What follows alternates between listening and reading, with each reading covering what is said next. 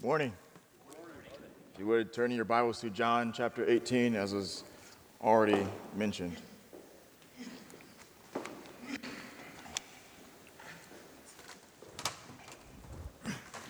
John chapter 18, beginning in verse 28.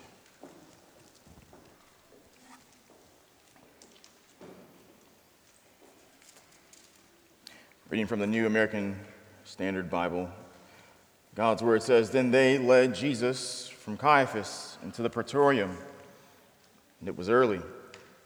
And they themselves did not enter the praetorium so that they would not be defiled, but might eat the Passover. Therefore Pilate went out to them and said, 'What accusation do you bring against this man?' They answered, said to him, 'If this man were not an evildoer, we would not have delivered him to you.' So Pilate said to them, 'Take him yourselves and judge him according to your law.' The Jews said to him, 'We are not permitted to put anyone to death, to fulfill the word of Jesus, which he spoke, signifying by what kind of death he was about to die.' Therefore Pilate entered again into the praetorium and summoned Jesus and said to him, 'Are you the king of the Jews?' And Jesus answered, 'Are you saying this on your own initiative, or did others tell you about me?' Pilate answered, 'I am not a Jew, am I? Your own nation and the chief priests delivered you to me. What have you done?' Jesus answered, 'My kingdom is not of this world. If my kingdom were of this world, then my servants would be fighting so that I would not be handed over to the Jews. But as it is, my kingdom is not of this realm.' Therefore Pilate said to him, 'So you are a king?' Jesus answered, 'You say correctly that I am a king. For this I have been born, and for this I have come into the world, to testify to the truth. Everyone who is of the truth hears my voice.' Pilate said to him, 'What is truth?' When he had said this, he went out again to the Jews and said to them, 'I find no guilt in him, but you have a custom that I release someone for you at the Passover. Do you wish then I release for you the king of the Jews?' So they cried out again, saying, 'Not this man, but Barabbas.' Now Barabbas was a robber." The word of the Lord. Let's pray.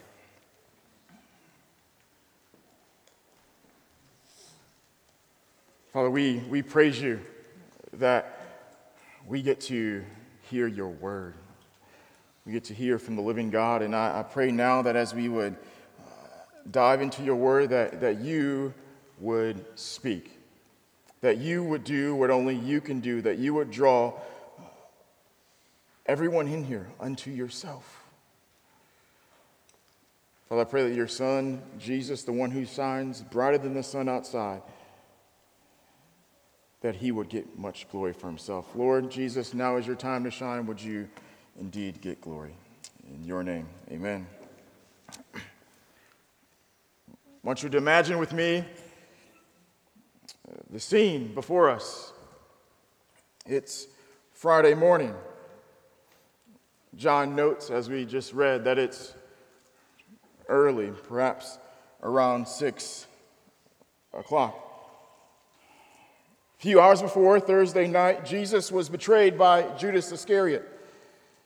3 religious trials, one by Annas, the high priest, and Caiaphas, the high priest that year, and then finally all of the 71 of the Sanhedrin, the equivalent of the Jewish equivalent of our Supreme Court today. Not recorded in John, but Matthew tells us that it was the trial of the Sanhedrin that Jesus was sentenced, was condemned to death by proclaiming that he was the Christ, the Son of God. Matthew tells us that the Sanhedrin, that they spat at Jesus. They beat him with their fists. They slapped Jesus. Do you see it? Rather, do you see him? The Son of God, his face swollen, his lip bloodied, his clothes with blood on them. This is Jesus. And it's after this assault that Jesus, the king, is led away by the Sanhedrin to Pilate, where he has his first of 3 Roman trials. One before Pilate, as we'll see. Another for Herod, that's not mentioned in the Gospel of John. And then back before Pilate, which, Lord willing, we'll see next week. Now, John only records that of Pilate's trials. In fact, he gives more detail concerning Pilate than any other gospel. And it's in Jesus' trial before Pilate, in all its details, that we get John's main point. And if you've been here long enough, it's the main point of the book and the main point of our series, Believe and Live. It's John 20, 30, 31. John writes, "Therefore, many other signs Jesus also performed in the presence of the disciples, which are not written in this book, but these have been written so that you may believe that Jesus is the Christ, the Son of God, and that by believing you may have life in his name." And as you read this account of Jesus before Pilate, perhaps you, like me, you're tempted to think, at least I was, that John is mainly interested in showing us how evil and sinister the Jews were in planning to kill Jesus, or how fraudulent Pilate was as a man of justice, as a judge, and how weak he was. And yet, while I believe while all those things hold true, John is mainly trying to show us Jesus, not Pilate, not the Jews, Jesus. Jesus is the focus of this account. And John uses our sermon passage to once again show us that Jesus is the Christ, the Son of God, and that by believing we have life in his name. In the midst of the sin and darkness as the backdrop, we see Jesus, the light of the world, the King of the Jews. We see him as the Lamb of God who comes to take away the sin of the world. And we, like Pilate, must render a verdict. Jesus, or the world, Jesus, or ourselves, who is on the throne? We all must render a verdict, and I challenge us all this morning to do that. Now, in order to help us make a verdict, we need evidence. And I see in this passage 3 pieces of evidence that John lays out that take place over 3 different scenes, as it were, outside the praetorium, inside it, and then back outside. And in these 3 scenes, John shows us that Jesus is the Christ. I believe the 3 pieces of evidence are that of the Old Testament offices that Jesus fulfills: prophet, priest, and king. A prophet spoke for God to the people.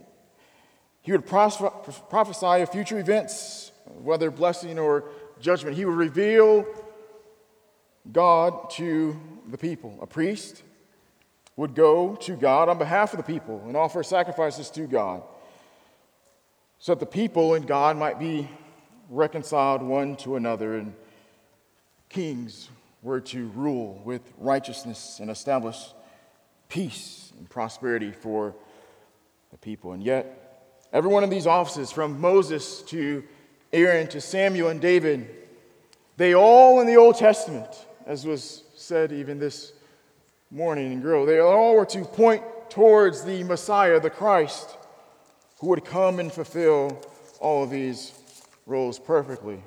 And I believe that John has provided evidence that Jesus is the Christ. He is the prophet, priest, and king. And as we walk through this passage, I want to challenge us to, as we examine the evidence, as it were, that we would render a verdict. Is Jesus the Christ? Is he your king? Is he my king?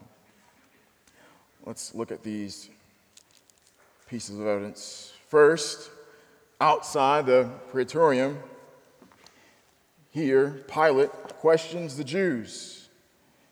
We get our first piece of evidence that Jesus is the prophet. Jesus is the prophet.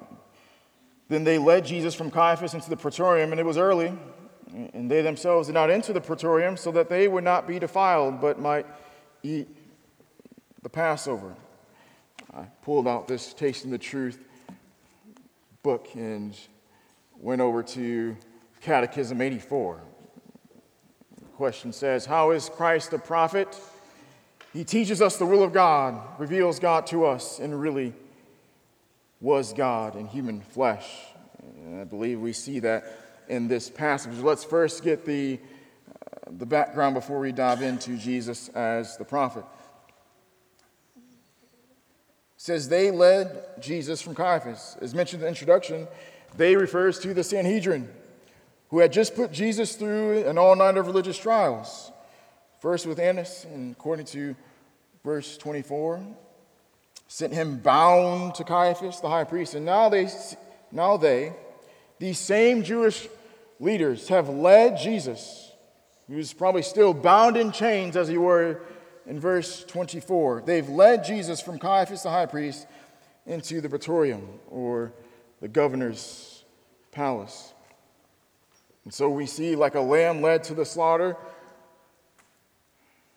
like the Messiah was prophesied in Isaiah 53, Jesus, beaten and bound in chains, is led to the praetorium, or the palace of the Roman governor, in this case, Pilate. More on him later. Now, verse 28 tells us that it was early. The Jews are doing their best to put Jesus to death before anyone wakes up. They want to get it over with. But John points out that the Jews did not enter the praetorium so that they would, you see it, not be defiled, but might eat the Passover. Now, by Passover, John is not referring to the Passover meal, which Jesus had just partaken of the night before. He's most likely referring to the Passover festival, which was ongoing. And so they wanted to continue to partake of the Passover festivities. They thought to go into the praetorium would defile them. In Acts 10, Peter tells Cornelius and the Jews, he says, you know it's unlawful for a Jew like me to come and visit you and be in your place. Because the Jews had thought that to associate with the Gentiles would defile them. But do you see the irony that John the writer continues to point out throughout his gospel? Before the trial even begins, John wants the readers to know the same people who were so focused on keeping themselves ceremoniously pure, religiously upright, that they might partake of the Passover, are the same people who defiled themselves with such hate in their heart as they plotted to kill Jesus, the true Passover. They were so focused on their outward righteousness that they did not consider the one who can truly make them righteous, namely Jesus, the Christ. And while we could camp out there, let's continue. And so they lead Jesus to the governor Pilate's headquarters. And verse 29 says, therefore, Pilate went out to them and said, what accusation do you bring against this man? Now, who's Pilate? He was the governor of Judea, having been appointed by the emperor Tiberius in 26 AD. And his reign, as it were, lasts roughly 10 years. Bible scholar D.A. Carson, who has been cited during this series often, writes on Pilate, both from biblical and extra-biblical sources. Historians have come to know him as a morally weak and vacillating man, tossed to and fro, who, like many of the same breed, tried to hide his flaws under shows of stubbornness and brutality. His rule earned him the loathing of the Jewish people, small groups of whom violently protested or put down with savage ferocity. The Jews bring Jesus to this man, to Pilate, who now goes out and poses a question beginning Jesus' trial. What accusation do you bring against this man? Now, if you crawl in earlier, chapter 18, when Jesus is arrested in the garden, he's arrested by not only Jewish officers, but Roman soldiers. And it had to be approved, you would think, by Pilate to send forth hundreds of his men to arrest Jesus. So surely he knows something. He knows something about this Jesus.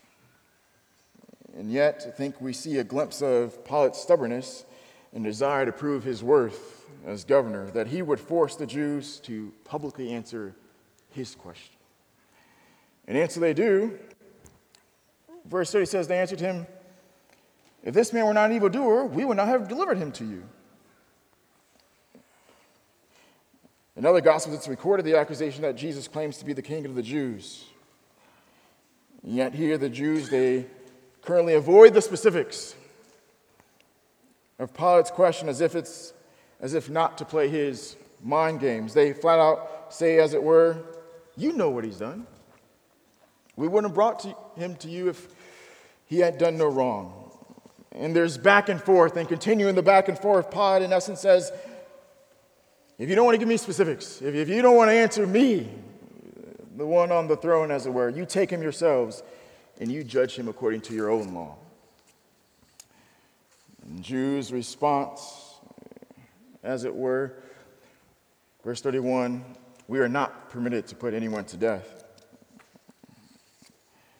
In fact, it's not lawful for us. We can't do it.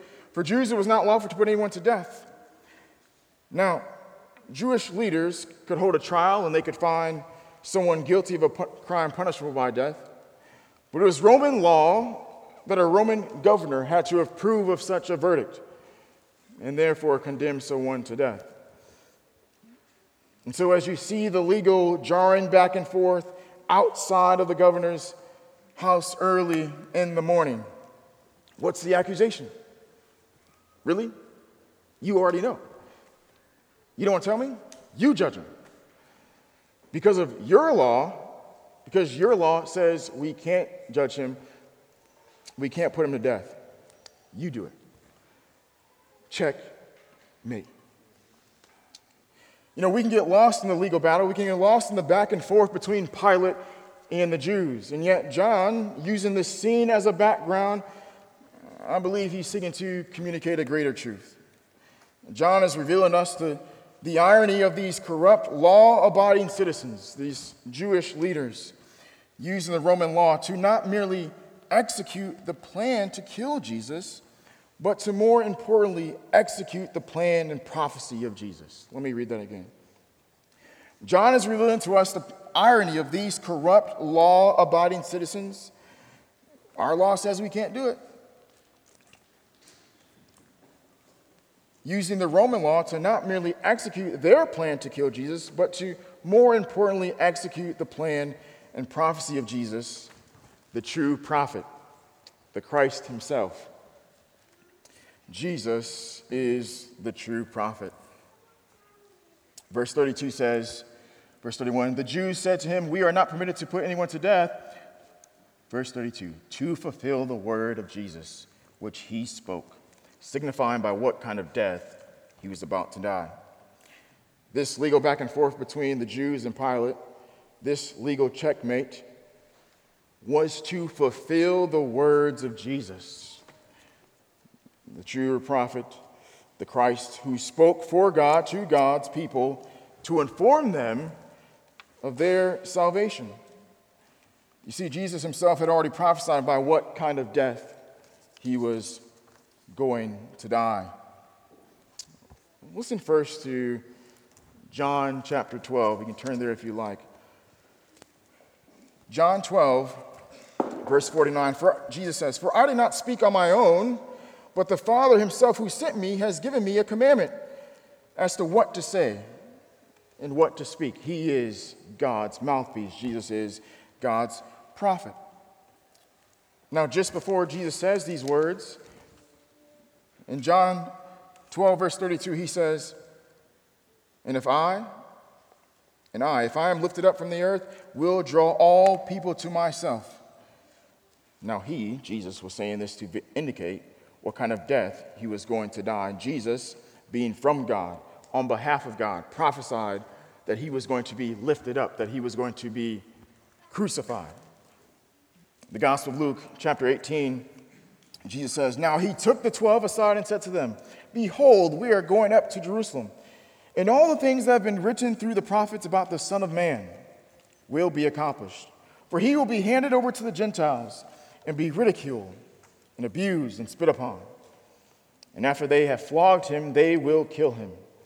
And on the third day he will rise.'" Jesus clearly showed the Gentiles, the Romans, will kill him, not the Jews.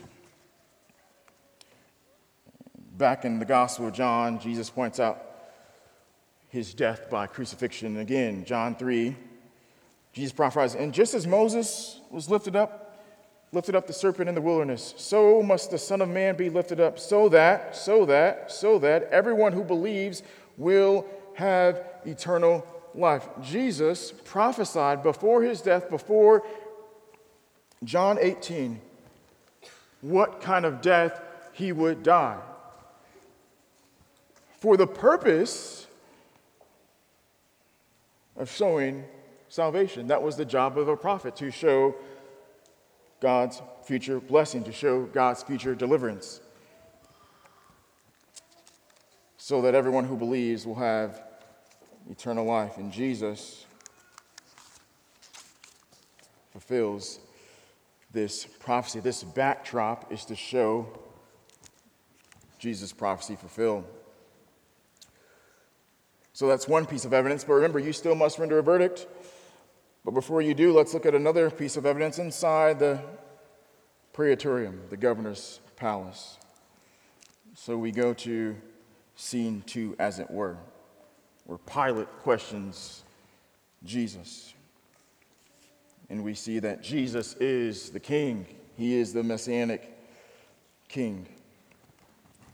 Verse 33 says, "Therefore Pilate entered again into the praetorium and summoned Jesus and said to him, 'Are you the king of the Jews?'" There's a change of scene. And as Pilate goes back in, it's as if John wants to remind us that Pilate, he has a choice. I can choose Jesus and side with him, or I can side with the Jews. I can side with Jesus based on the evidence that he provides, or I can side with the Jews based on the evidence they've given. He's heard one side, now he has to hear another. And so, summoning Jesus, Pilate asked,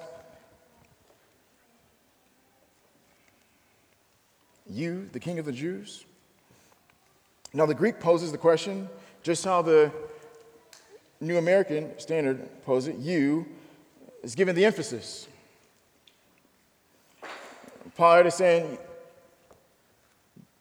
they can't be serious as he sees Jesus, this bloody Jesus, this swollen face Jesus, this normal, regular man Jesus, from head to toe. He can't possibly be you, the king of the Jews? Pilate's not taking him or this trial seriously. But Jesus, being true to himself, is not tossed around to and fro by Pilate. He stays true to himself, and he poses a question to Pilate. Jesus asks in verse 34, "Are you saying this on your own initiative, or did others tell you about me?" Pilate goes from the judge asking all the questions to the accused on trial. "Who are you? Who put you up to this?" Thus he replies in frustration with his second question to Jesus. "Am I a Jew? Your own nation and chief priests have delivered you over to me. What have you done?" It's as if Pilate is showing his hand. He's frustrated by the whole proceeding. He's not a Jew, and he has no dealings with the Jews, as it were. he has no dealings with Jesus. And so he asks, what have you done? Pilate's starting to get that Jesus, he can't be this rebel who the Jews have made him out to be. There must have been something that Jesus has done to angry the Jews that they would bring him to Pilate. And Jesus, having listened to Pilate, having realized the charge before him is that he is an insurrectionist. He's stirring up trouble. He's the king of the Jews. He's an enemy of Rome. So Jesus begins to answer Pilate's question concerning, are you the king of the Jews? And Jesus says, I am. Jesus is the king. The second piece of evidence, Jesus is the king. Under that banner, subpoint 1, if you will, Jesus identifies himself as a king. Pilate says, what have you done? Jesus answered, my kingdom is not of this world. If my kingdom were of this world, then my servants would be fighting so that I would not be handed over to the Jews. But as it is written, my kingdom is not of this realm.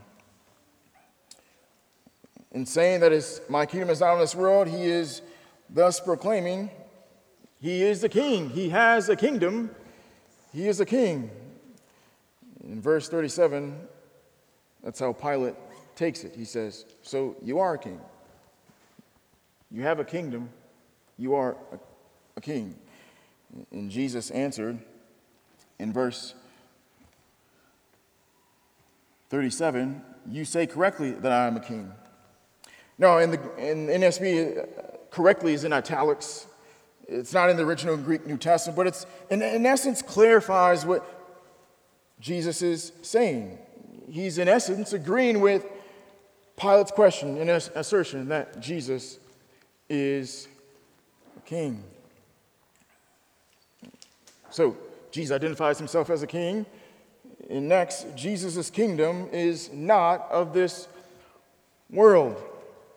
Jesus is trying to inform Pilate of what kind of kingdom he has. He says in verse 36, my kingdom is not of this world. If my kingdom were of this world, then my servants would be fighting so that I would not be handed over to the Jews. He affirms twice that his kingdom is not of or not from this world. He's saying his kingdom does not come from this world. It's not sourced, birthed out of this world. If it did, his servants would be fighting, so he wouldn't be delivered.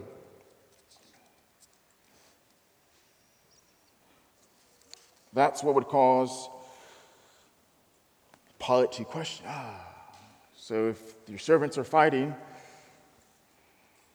then who are you going to fight next? But Jesus says, my kingdom is not of this world. And so, if his kingdom is not of this world, what kind of kingdom does Jesus have? Well, it's not there in the text, but we know from other portions of Scripture that it's a spiritual kingdom. Jesus rules and reigns in the hearts of those whom he died, was buried, and rose again. And one day, he and his followers will reign with him in the new heavens and the new earth. And yet, while his kingdom is not of this world, it manifests itself, it shows, it reveals itself in the world through the king's subjects. Again, spiritual in this today, spiritual kingdom as it were, but Jesus' kingdom, it manifests. He shows himself through the king's subjects, his people. More on that in a second. So Jesus identifies himself as a king. He says his kingdom is not in this world. Well, what kind of kingdom is it? What is it of? Jesus' kingdom, third point, is of the truth.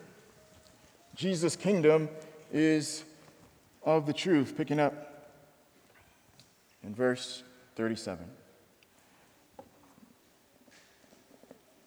Pilate said to him, so you are a king. Jesus answered, you say correctly that I'm a king. For this I've been born, and for this I have come into the world, to testify to the truth. And everyone who is of the truth hears my voice. the question has been asked, is Jesus saying, for this purpose, being king, I've been born? Or is he saying, for this purpose, I've been born to testify of the truth? The NIV, NLT, and King James and other translations seem to suggest it's the latter. That Jesus' purpose as king himself was not to have a political kingdom, not to build a militia, not to overthrow Rome, but to testify to the truth. Jesus' kingdom is a kingdom of the truth. It's built and established and governed on truth. As a family, we like to go to Chick-fil-A. Anybody like to go to Chick-fil-A? I got some amen, some hands in the back. We don't go often, but we like to go. And Chick-fil-A has a mission statement: to be America's best quick service restaurant at winning and keeping customers. To be America's best quick service restaurant at winning and keeping customers. Their mission statement, it drives them. Everything they do, from the drive-through line, right, the 2 double lanes, right, to folks even out there taking your order while you're in the line, the smiles on their faces, the asking for extra sauce. They give you extra sauce. They don't just throw it in your face. They actually give you the extra sauce. The saying, my pleasure. Everything they do is because of their drive to uphold the mission statement. They want to be a place where they have America's best quick service. And so from the double lines and the drive-through to the Chick-fil-A app where you can order it and boom, you show up and there it is. All those details drive the way they make the food. Everything drives the mission statement. They want to win and keep customers. So from the relatively fast lines they have, the variety of food options to meet each person, the PR promotions, Cow Appreciation Day, to bring in families. They do the things in the community and for the community. In every location that they are in, they make you feel good. They make you want to go back. And they do it to fulfill their mission. And the point is, so it is with Jesus. In his kingdom, everything he does, everything the King Jesus does flows out of his mission to testify to the truth. His kingdom is built on truth. It's grown on truth. And he bears witness, therefore, of the truth. Now, this word truth has, I believe, double meaning, especially given the context of this passage. One, it's the truth in the sense of fact or fiction, true or false. Jesus came to tell the truth. And so as he's before Pilate, he said, Pilate, I'm telling the truth. What I'm telling to you, that I'm a king, my kingdom is out of this world. I'm not a rebel. I'm not against Rome. I'm not trying to fight the throne of Caesar. I'm telling the truth. And yet it's more than that. It's the truths concerning the cores of the faith. Among them, God, man, sin, salvation. And there's more. It's the truths that go back to our prologue. John 1:14. And the Word became flesh and dwelt among us. And we saw his glory. Glory as of the only Son from the Father, full of grace and truth. It's verse 17 of chapter 1. For the law was given through Moses, prophet. Grace and truth were realized through Jesus Christ, the greater prophet. In verse 18, no one has seen God at any time. God, the only Son, who is in the arms of the Father, he has explained him. He has told the truth concerning who his Father is, who God is. He's told the truth. I already read it earlier in John 3 about how we must be saved. The the Savior must be lifted up on a cross so that everyone who believes will have eternal life. Those truths are the truths in which Jesus' kingdom is built. And there's more. And yet above that, Jesus, the King, came to testify of the one who is himself the truth. Jesus himself, he is truth personified. John 14:6, Jesus says, I am the way, the truth, and the life. The purpose of his coming was to make himself, the truth, known. And the purpose of his kingdom is to make the truth himself known. And so he came to his own. But as we've seen, and as we're seeing right in front of us, they did not receive him. But to all who would receive him, all who would believe in his name, they get to become part of his kingdom. It's bearing witness to these truths and so many more that are on the King's mission and drives it. And yet we also see the King, he has an army.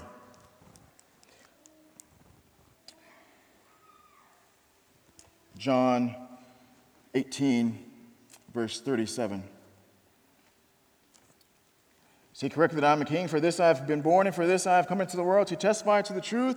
Everyone who is of the truth hears my voice. Everyone who is of the truth is a part of my kingdom.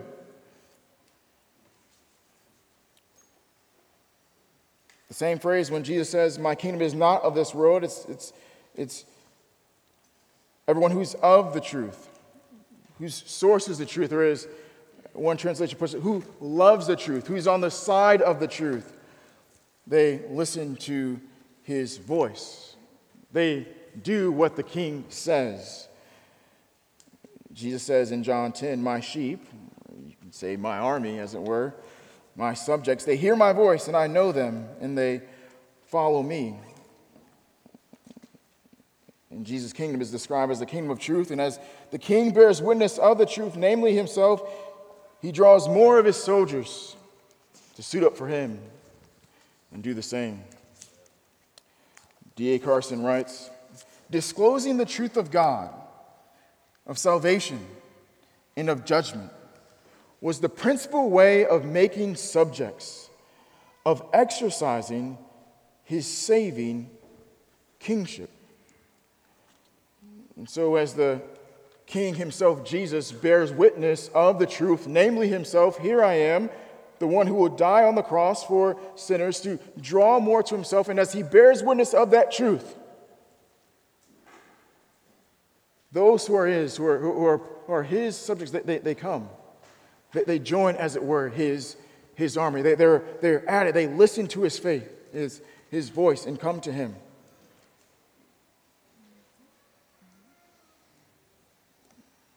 It's in this passage that we see Jesus as both the prophet and king. Prophet in that he declares truth to his people, and king in that through the truth of the gospel, the death, burial, and resurrection of Jesus that you guys already heard about, he delivers his people from the enemy of Satan, sin, and death to himself under his rule. This is Psalm 72 personified, where the psalmist prophesies of a coming king who will deliver his people, judge rightly, and allow his people to prosper under his rule. This Sunday, if you're not reading anything, I commit that text to you. So Jesus, he is the Christ. He's the prophet, the one who declares truth, who namely himself is the truth. He is the king, the one who, on the sound of his voice, under the life that he lives, draws men to himself, delivers them from their sin. And lastly, Jesus, he is the priest. he is the priest, proving that he is the Christ. Verse 38. Pilate said to him after Jesus says this, Pilate said to him, "What is truth?" And when he said this, Olivia, now let me go back to that. What is truth? We could camp here. There are many people who've preached on this text. They've camped here.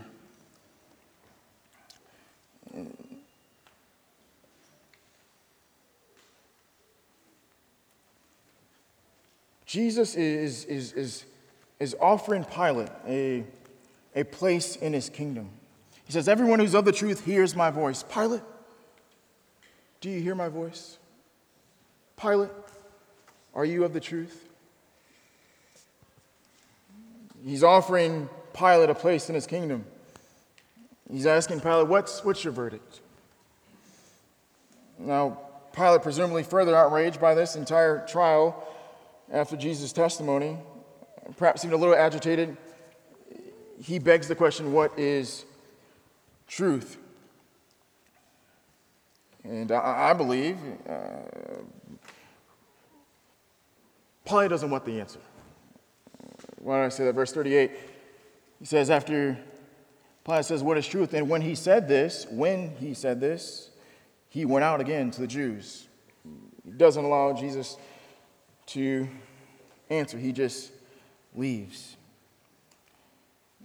So Pilate, he has the Jews telling him one thing. He has Jesus telling him another. In other Gospels, his wife's telling him, don't harm this man. And so himself, in wanting to preserve his job, he's conflicted. What is truth?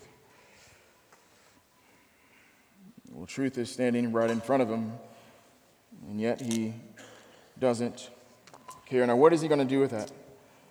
And here we get our last point, as I said earlier, Jesus, the priest. After saying this, Pilate, he leaves. Another scene, he goes back out to the Jews and said to them, "I find no grounds at all for charges. I find no guilt in him." It appears as if Pilate, he sifted through the evidence. He's heard Jesus' testimony. And he comes to a rightful judgment. He renders his verdict. Not guilty. And yet Pilate is a man who lacks responsibility. He's a man who's focused on self-preservation, on his own throne, his own job, as it were. He dare not infuriate the Jews and perhaps cause a riot and be removed from his post. And so immediately after saying, "I find no guilt in him," he says, "But you have a custom that I release someone for you at the Passover. Do you wish then that I release for you the King of the Jews?" And they shouted. Now, the Gospels tells us, now there's more people out there. As the time has gone on, the trial has gone on, there's more in the crowds. And the Sanhedrin, but also others in the crowd, said, "Not this man, but Barabbas." Now Barabbas was a rebel. The Synoptic Gospels, Matthew, Mark, and Luke, they all seem to indicate that the Jews, it was their idea concerning Pilate, the idea of releasing someone. John does not mention that, but whoever brings it up, the idea of a release, we still nevertheless see Pilate being pushed around by the Jews. Pushed around by his desire to stay on his throne, as it were.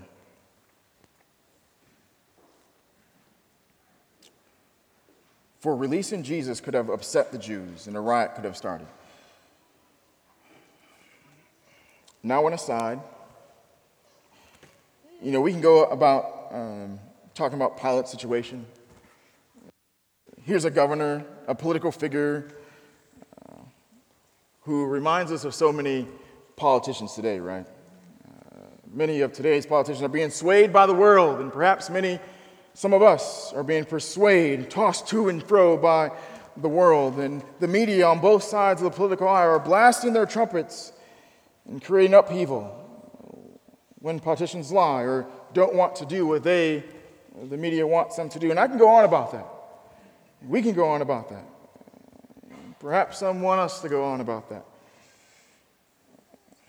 And while I think that is merit to that conversation, I'm persuaded that John mainly wants us to see not Pilate's fickle injustice, not his toss to and fro, but he wants us to see, here it is, Jesus as our priest. So come on, get to it, Pastor. Pilate offers to release a prisoner based on a previous custom that he had done for the Jews at previous Passovers. And that prisoner is Barabbas, who is the passage. Others elsewhere tells us he was a rebel. A passage here tells us he was a robber. He was an insurrectionist. The same kind of person Jesus was accused of being, this man was in fact. The evidence was in on him. He was a murderer. He was guilty. Jesus was innocent. Mark 15 tells us that Barabbas, he committed murder, but that Jesus came to testify of the truth, thus giving life. Oh, the contradiction. Oh, the contrast, rather. Jesus himself was life, and yet Jesus took Barabbas' place. He was Barabbas' substitute. You see, Barabbas deserved to die. He was a murderer who rebelled against Caesar. But at just the right time, during Passover, Jesus was offered in his place. The Jews and Pilate decided to sacrifice Jesus and let Pilate go. The innocent die for the guilty. Barabbas didn't know it. But as our catechism says, why do you need a priest? Because I'm guilty. Barabbas needed a priest. He needed someone to offer a sacrifice that he might be set free. And the text appears that the Jews offered Jesus as the sacrifice. But I don't want us to get stuck in the weeds, friends. This last scene is the mic drop that, it seems that Pilate and the Jews, that they were the ones who offered up Jesus. But I submit to you on the words of Jesus that he offered himself. And I think John has this in view because John writes in chapter 10 concerning Jesus. Jesus says, verse 17 of chapter 10, "For this reason the Father loves me, because I lay down my life, because I lay down my life, because I lay down my life so that I may take it back. No one has taken it away from me, but I lay it down on my own." Jesus offers the sacrifice of himself for sinners. He is the priest. Pilate did not take Jesus' life. Jesus laid it down. Pilate did not offer Jesus as Barabbas' substitute. Inasmuch as Jesus voluntarily gave himself as Barabbas' physical substitute, so that as the great high priest, here it is, he might voluntarily give himself for sinners as their spiritual substitute. Don't get it twisted, ladies and gentlemen. Barabbas isn't the point. John wants us to see that as Jesus voluntarily gives himself up, as it were, that Barabbas might be set free, so he does for those who would put his faith in himself. He is the great high priest. Hebrews 11, "For Christ did not enter a holy place made by hands," verse 24, "a mere copy of the true one, but into heaven itself, now to appear in the presence of God for us," verse 25 of Hebrews 11. "Nor was it that he," Jesus, "would offer himself," there it is, "offer himself often, as the high priest enters the holy place year by year with blood that is not his own. Otherwise, he would have needed to suffer often since the foundation of the world. But now, once at the consummation of the ages, he has been revealed to put away sin by the sacrifice of himself. And just as it is destined for people to die once, and after this comes judgment, so Christ also, having been offered once to bear the sins of many. Jesus is the priest. He is the one who lays down his life for sinners. Isaiah 53 speaks of this suffering and death of the Christ for the sake of his people.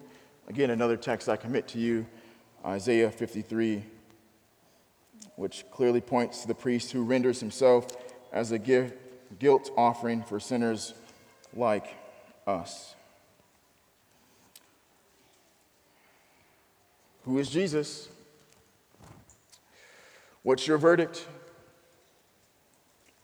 In review of where we've been, I submit to you earlier that John's purpose statement for this gospel was John 20, 30, 31. So then many other signs Jesus performed in the presence of his disciples, which are not written in this book, but these have been written so that you may believe that Jesus is the Christ, the Son of God, that by believing you may have life in his name. I told you to believe that John wrote the gospel. Who wrote the Gospel of John is the same reason. He gives the same reason. It's the same reason why he wrote this passage.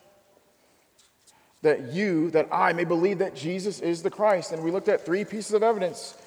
Jesus as the prophet, king, and priest. We've seen him as the one who prophesied his death, which brought us salvation. We've seen him declare himself king of a kingdom that is not of this world, but one that is embodied in the truth, and one that is filled with an army of truth proclaimers. And lastly, we've seen Jesus, the priest, the one who Pilate offered for Barabbas, but better yet, the one who offered himself up for us as proof positive that he is the Christ.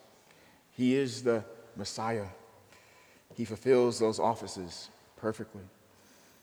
And so in application as we close, you must render a verdict. Who is Jesus? You've been given the truth. Is he on the throne? As our Pastor Rick said last week, is he Lord of your whole heart? Is he the king of all of your life? Or have you, like Pilate and the crowds, have you rejected him? Oh, I submit that you would encourage you, exhort you to take the crown off your head and repent and coronate Jesus, for he is Lord. Would you, in your house, take the crown off your head and crown Jesus? In your marriage, would you take the crown off your head and crown Jesus? In your job, would you take the crown off your head and crown Jesus?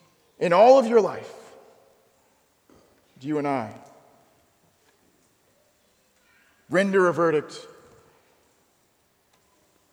He is Lord. He is King.